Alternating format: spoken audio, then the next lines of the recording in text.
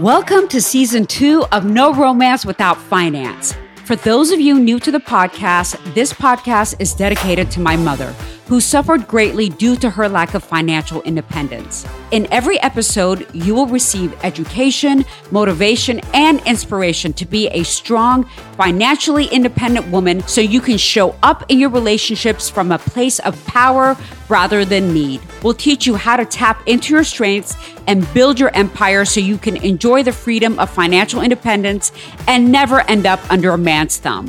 So let's get into it and find out why there is no romance without finance.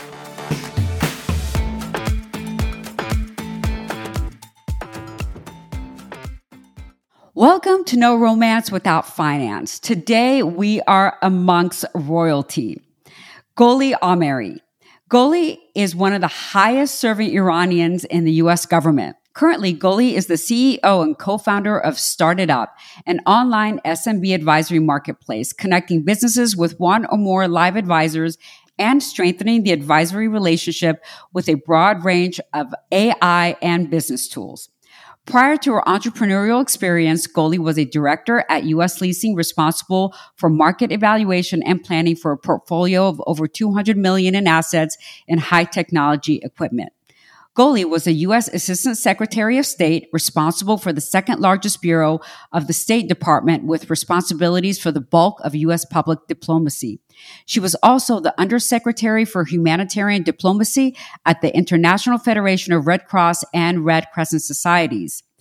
Goli's previous positions include service as a presidentially nominated representative to the 60th session of the United Nations General Assembly and as a public delegate to the 61st session of the United Nations Commissions on Human Rights. Goli received her BA and MA from Stanford University and has studied at the Sorbonne. She is the recipient of the Ellis Island Medal of Honor presented annually to American citizens whose accomplishments in their field and inspired services to the United States are cause for celebration. In this episode, Goli talks about her immigration story and the mom guilt and the challenges of balancing work and motherhood. She also discusses her journey into politics and her passion for human rights, along with dealing with imposter syndrome as a woman and how to push yourself to succeed in spite of it. Welcome, Goli. This podcast is brought to you by Citizens of Sound. They're the ones who make my podcast sound and look legit and not like I recorded it in my closet. They've held my hand every step of the way and helped me from A to Z. They are amazing. If you're even thinking about doing a podcast, they're the ones to call. Their contact is in my podcast description. Now back to the podcast. Hi, Goli. Welcome to the podcast. Thank you so much for having me. I'm so excited to have you on because you really are someone that I look up to as a mentor, as someone that I would like to emulate in life. And I think that everything that you've done in your life is going to be so inspirational to the people that listen to this podcast. And, most of our listeners, if not all of them, are women. And I think women are just going to get so much out of your story and how you were able to get to where you are. So I kind of want to start from the beginning. You were born in Iran, correct? Yes. Okay, yes, just like me. So when did you move to the United States? How did that come about? Well, I moved in 1974 to come to the U.S. to go to college. And maybe some of your listeners may not know this, but at the time, Iran actually had the largest number of foreign students in the United States. And, and I was one of those foreign students. And that's what we did. We came to the U.S. to get the best education and then go back to Iran and do something significant for the people and the country, right? That's amazing. And that's when you were at Stanford? Yes. Yeah, that little school, Stanford. That is amazing. And then, so your plan was to go back. And did you go back to Iran? No, actually, I was part of that cohort that by the time we were even thinking of returning. And of course, I was in the middle of my undergraduate or, at the tail end of it, the revolution happened. So there was really no option of going back. Okay, so you come to the United States thinking that you're going to get an education, and you got your BA and master's from Stanford, thinking that you're going to go back, and then the revolution happens and it throws a complete monkey wrench in your plans. So then what did you decide to do then? What was plan B? Right. And, of course, there were, hundreds of thousands of us that were exactly in the same boat. And, at the time, obviously, because of the hostage crisis, the American public, rightly so, was angry, and President Carter was trying to deal with that. And, one of the ways that he felt he could deal with that, instead of unifying people, he basically wanted, all students to return, every Iranian in the country to return. So we were all scrambling to figure out how not to do that, because, clearly so many their parents' lives, their own lives were in danger. It was kind of a messy situation in Iran at the time.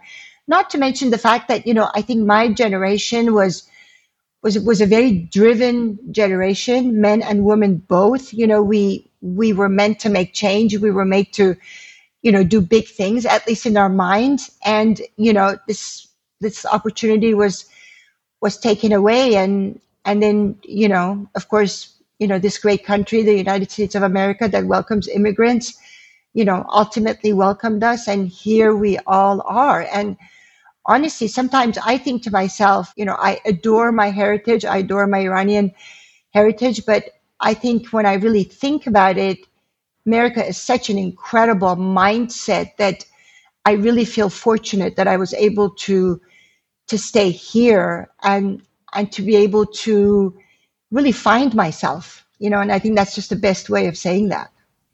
Right. And so you get out of college, and what did you do? What was your first job? How did you begin to establish yourself? Right. And actually that in itself, parts of it is at least a funny story. It was very difficult to find a job, obviously, in the middle of the hostage crisis. But at the same time, once again, that American spirit of kindness and helping out and giving people, second chances and opportunities was really at work. But I do remember, coming out and, one of the job interviews I had, we were ready and willing to take any job. And this was a job at an insurance company where people were asking me how many words per minute did I type. And I'm thinking to myself, oh my God, this was not supposed to be my destiny. I have a master's from Stanford. And then, right? this older gentleman said to me, people of your kind are hard workers. So my gosh. We'd like to give opportunities to that. Anyway, I did not get that job, by the way. But thank God. But I did get a job at Burroughs Corporation, which was a major computer vendor at the time. And, I had 8 interviews there, and they were, clearly worried about their clients and how they felt about working with someone of Iranian heritage. But, my goodness, that branch manager of Burroughs who gave me that job, I am grateful to him for the rest of my life. I learned a lot in that job. Wow. Okay. So then how did your career progress to the point where you started in government? Tell us about the trajectory. Right. And actually, Patty, I think this is a good story for women, and maybe I will kind of conclude with that. But, I sort of climbed the corporate ladder to a certain extent. And then my last job was a director at U.S. Leasing. And, I think at that time, I must have had my second child. And then I came down with breast cancer. And this was, kind of at a younger age. No. And so, I was sort of in and out for a year dealing with that. And then I decided to kind of work part-time.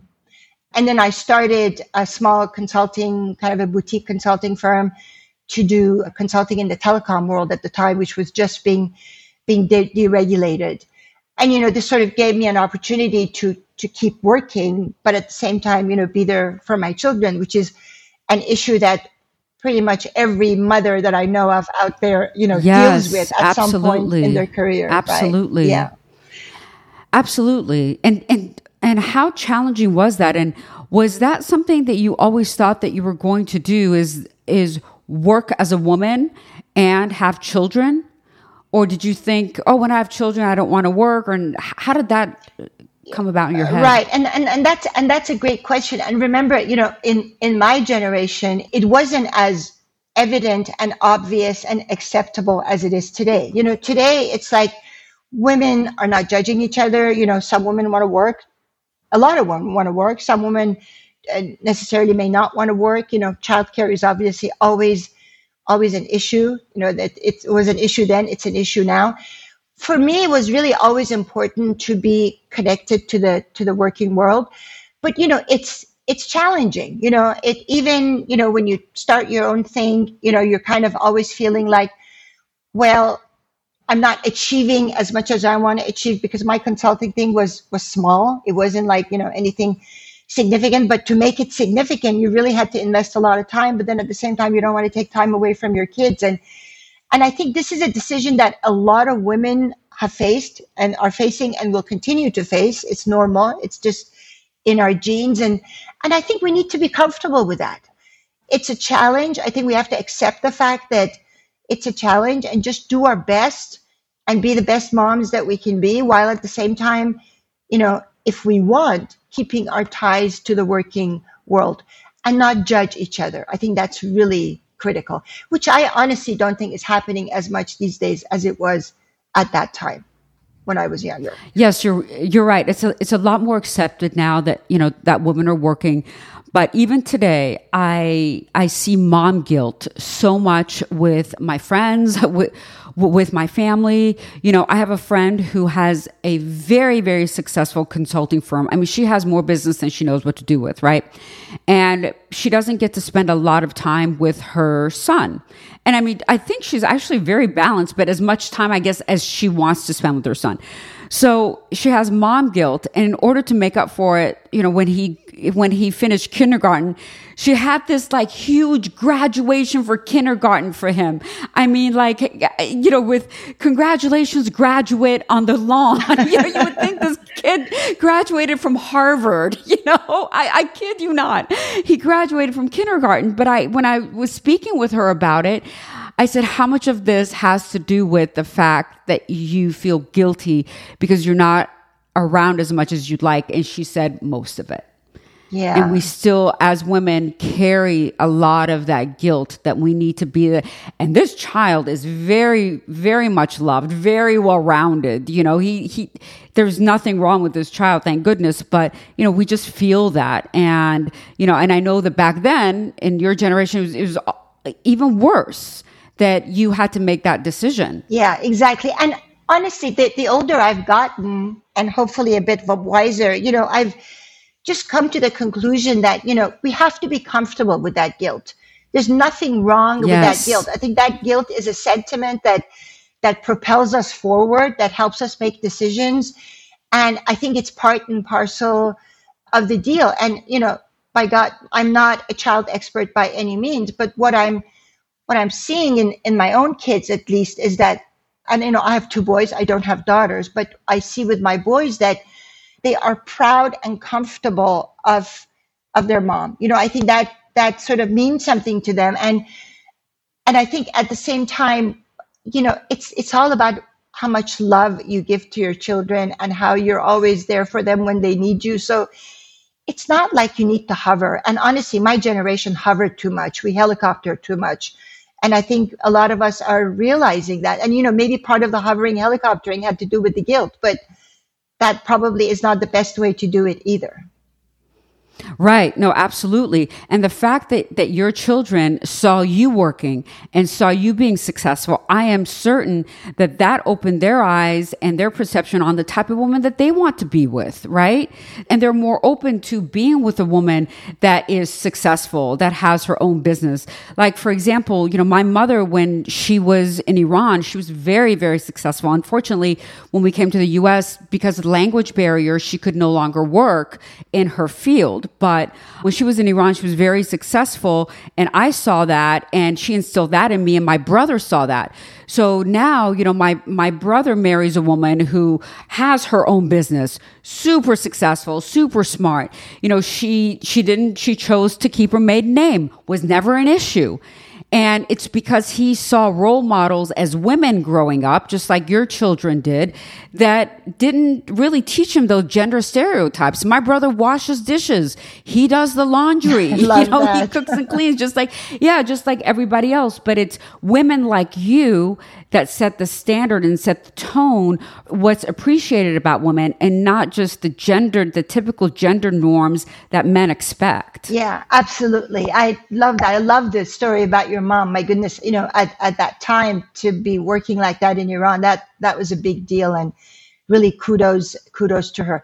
One of the things that actually makes me feel a lot better about the status of women is that in essence, we are the ones that sort of raised the millennial generation, and the millennials are all having children, and they're getting married, having children. And, I see a whole different situation with the way the millennial couples deal with each other. There's a lot more equality of responsibilities. It's a team spirit. It's not like, you're pigeonholed in this job and the other one is pigeonholed in the other job. There's a lot of collaboration going on there, which I just think is so refreshing. Yes, it is. It is the younger generation. There's a lot more collaboration. There's a lot more acceptance of, or I said denial of gender roles, right? And everyone pretty much does everything. And I think, again, that's a testament to women like you, women like my mother, even my friends that have raised their sons in situations, or their daughters in situations where, hey, your mother goes to work. And your wife is probably going to go to work, and everyone's responsible for it all. And I think, one thing that I've seen is that the younger generation feels like everyone is really typically responsible for the duties in the home.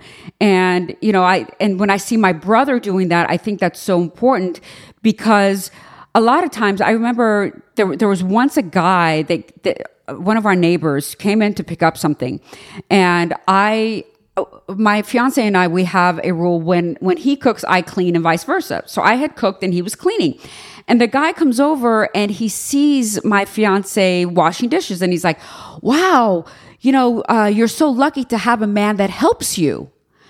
And I was like, "Helps me?" I'm like, "I'm sorry, what do you mean by help?" He goes, "Well, yeah, he's cleaning." I said, "Well, by saying help, you're insinuating that this is a task that's assigned to me, right, that he is doing, right? That he's helping me out because this is my job." I was like, this isn't my job. It is both of our jobs to make sure that our living environment is clean, the dishes are done, and he is helping himself. He's not just helping me. And I think the younger generation is starting to really understand that. And I think that's something that's really refreshing. All right, Goli. So I want to move to something that I really am very interested in knowing. And you are the highest ranking Iranian to ever hold a government position. And I just want to cry when I say that, because you're a woman, and to be able to do that, I think is so amazing. How did you get into government? How did that come about? Okay, actually, let me back up for a moment. I'm so honored when people say that, but there are three other individuals. Actually, one of them, an incredible woman, a friend who was the U.S. ambassador to Sweden, who unfortunately passed away a couple of years ago, and she was really a phenomenal woman, Ambassador Azita Raji. And then there was two gentlemen, also of Iranian heritage, that have been assistant secretaries in the Bush and the Obama administrations. And then, there's currently another person of Iranian heritage that's an ambassador. So clearly, I think we are finally finding our way within, the U.S. political system, which is incredible. So to answer your question, maybe because of what happened in Iran, maybe because of the revolution, maybe because of the fact that when we were growing up in Iran, it was not advised to be politically involved. So, many of us sort of, just focused on our daily lives and our, everything else, but not on the political side. I was very interested in that. So, I remember at an early time, once I'd found a job and, we had a, decent lifestyle, I started getting involved in politics. Whether I was living in California, when I lived up in Oregon, I started getting involved in, the political party. At that time, I was a Republican, so I was getting involved in the Republican committees and, doing a lot of different things there. And I was really, really very, very interested in that. And because of some of those activities, there was a conversation about potentially running for Congress in Oregon. And people were interested in talking to me about it because the current congressman at the time was of Taiwanese heritage. So they thought, one immigrant running running against another it's a good story. And, there are possibilities, et cetera, et cetera. So I did. I ran for Congress at the time. God knows I learned a lot. And then since then, I've talked to a lot of other members of the community and not members of the Iranian American community about running for Congress, because you learn a lot of lessons when you do that for the first time.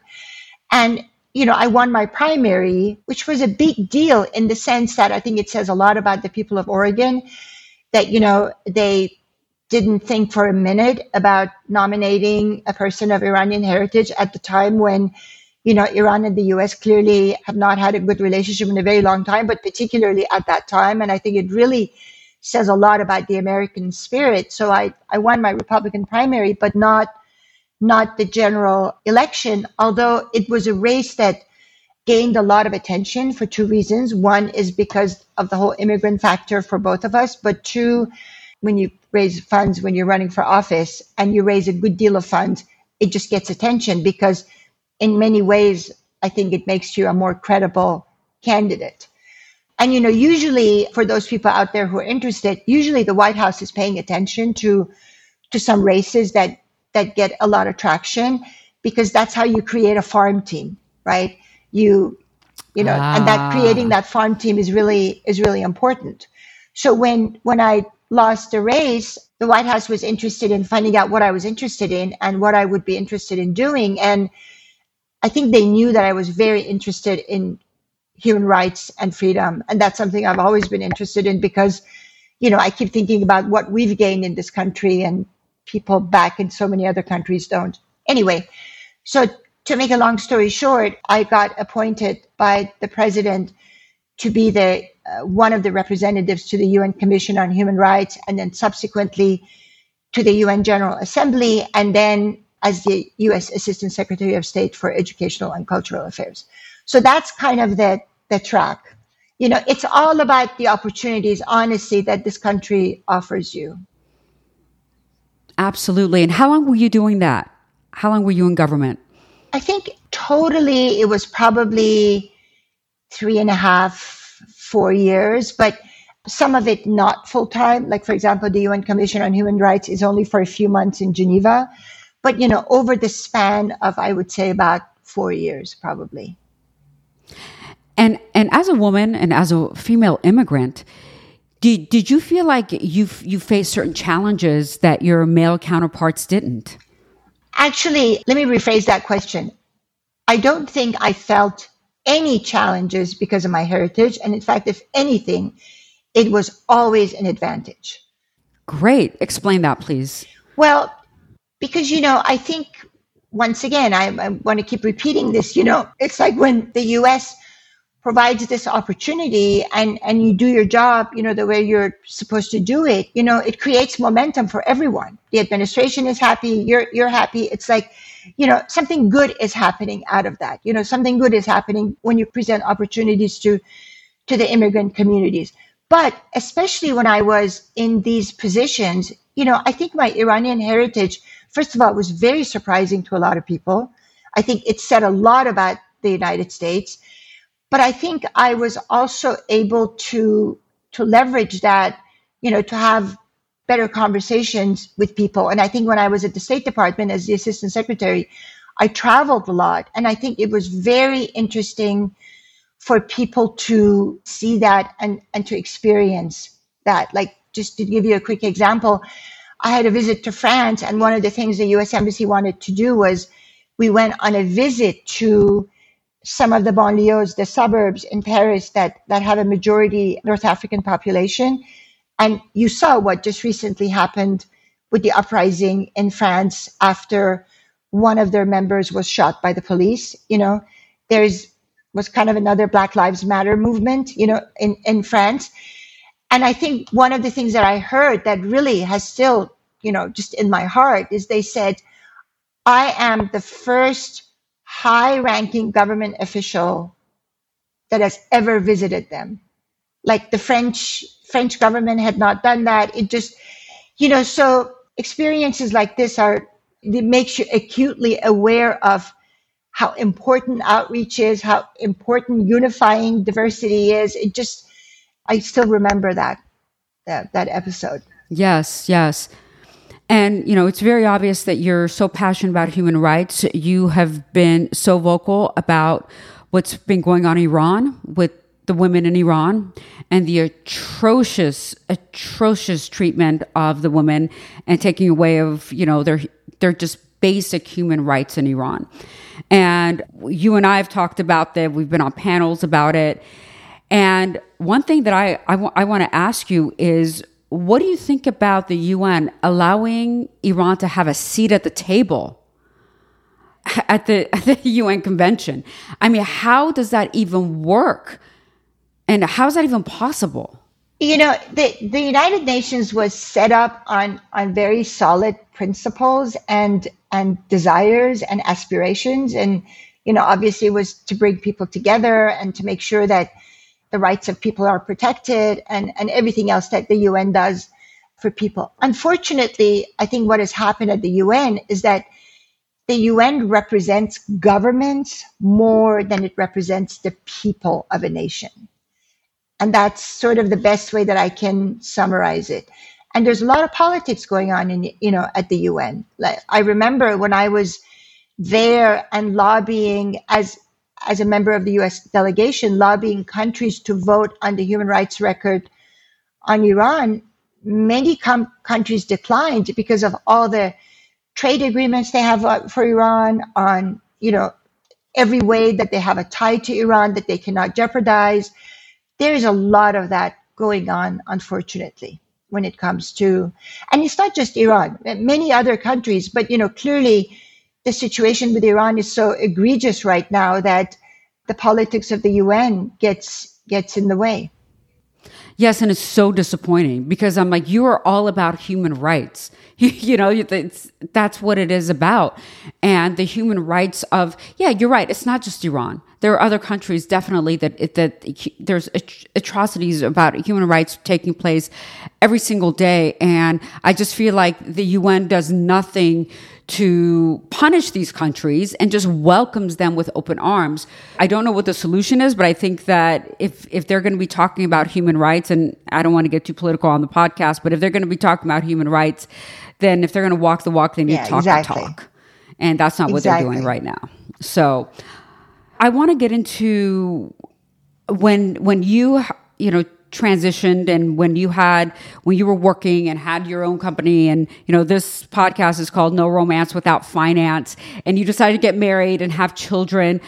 Did you think about financial independence and your financial independence and whether that was important for you as a woman? I think it was important, but I think it was also a kind of a slow growing up and learning process. I think I see with the millennial women, that is really important for them. And this, one of the reasons why many of them are sort of putting child rearing, putting it off sort of for the future. A lot of women are getting married later, having children later. And I think a lot of that has to do with financial independence. I think in my case, I love talking about this because the learning process was gradual. It was important.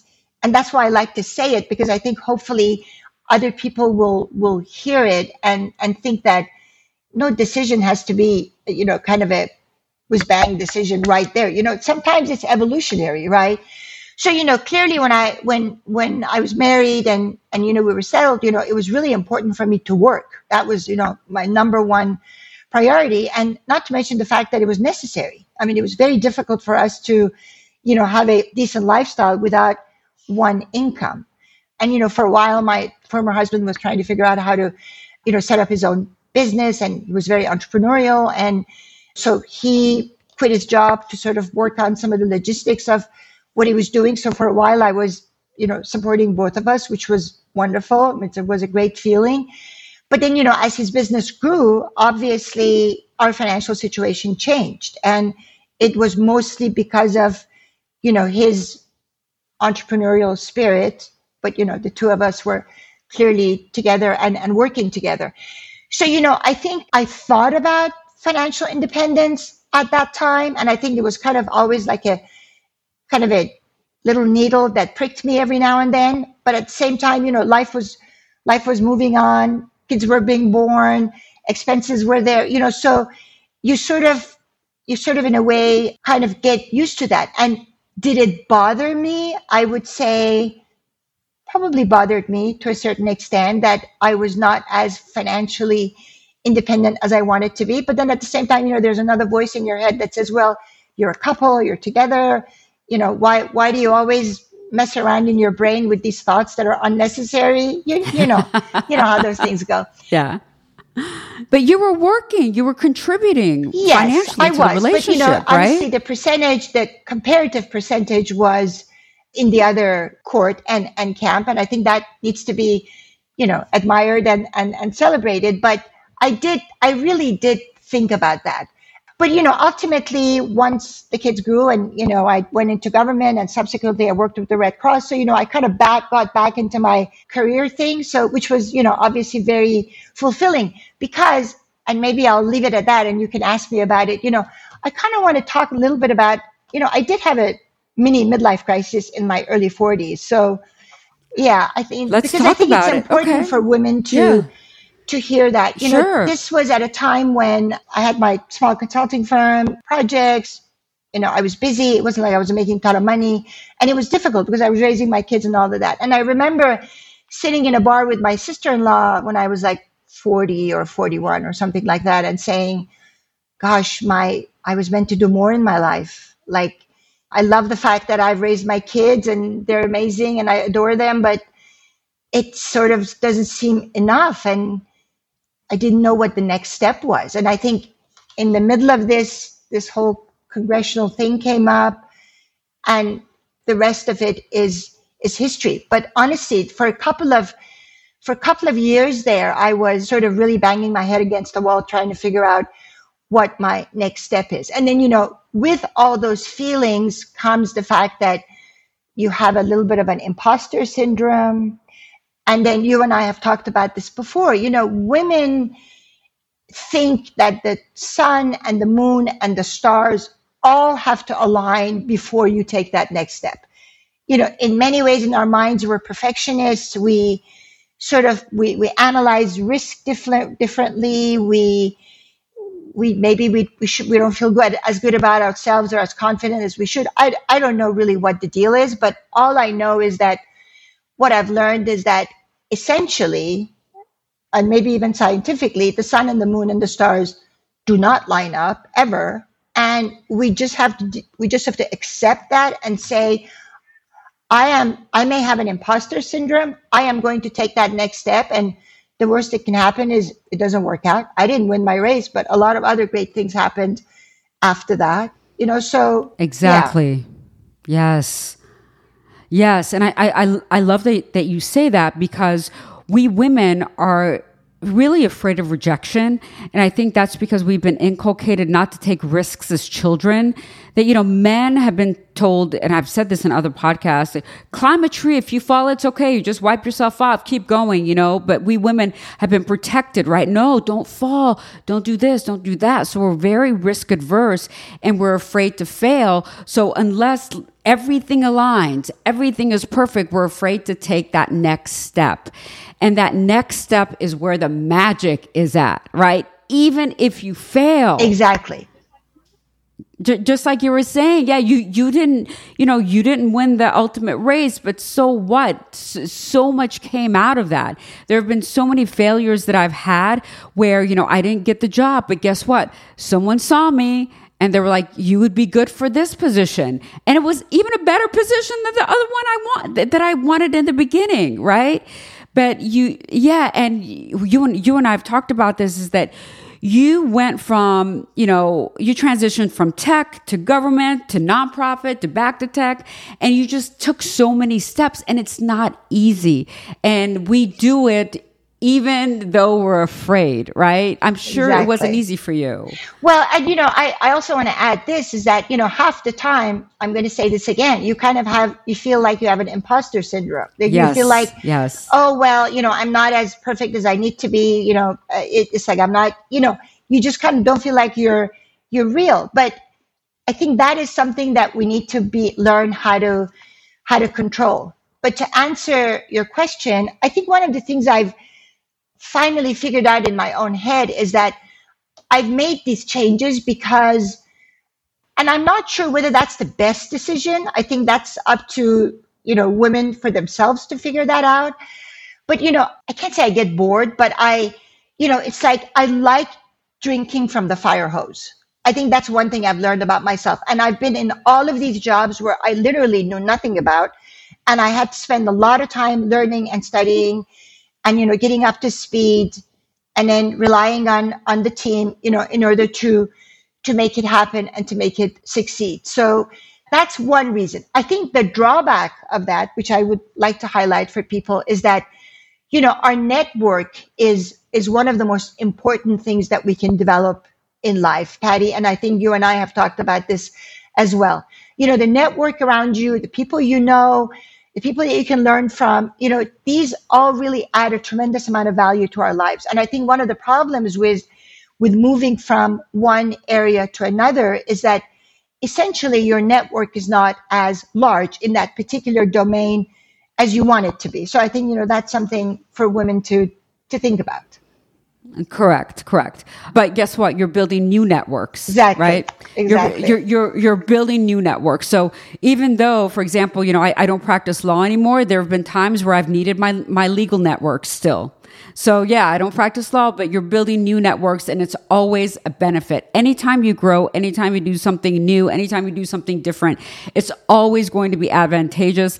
And, I have never, ever, Goli June, been qualified for any job anyone's ever given me. Honestly, I have just pretended that I knew what I was doing because that's what the men do. The men aren't qualified either. Trust me. I've just pretended I knew what I was doing.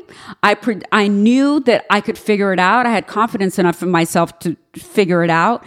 And again, I did have imposter syndrome, but I was like, I'm going to do it anyway. I figured it out and, I killed the game. So women, just learn everything that Goli just told you about, just doing it anyway, just going for it, not being afraid. And it will lead you to success. Goli, thank you so much for joining us. It was such a pleasure to have you today. You were really an inspiration to all of us, and you've done so much in your life. And we're really honored that you took time to be with us today. Thank you, Patty. Thank you so much for having me. Honestly, this was a great learning experience for me as well. And it's always such a pleasure to speak with you. And I just love how bold you are in terms of, talking about these ideas, which is important, because if we're not bold, we can't make change. Absolutely. And listeners, thank you so much for listening. As always, please make sure to subscribe and rate the podcast. That is what keeps us going. And until next time, never forget that a man is not a financial plan.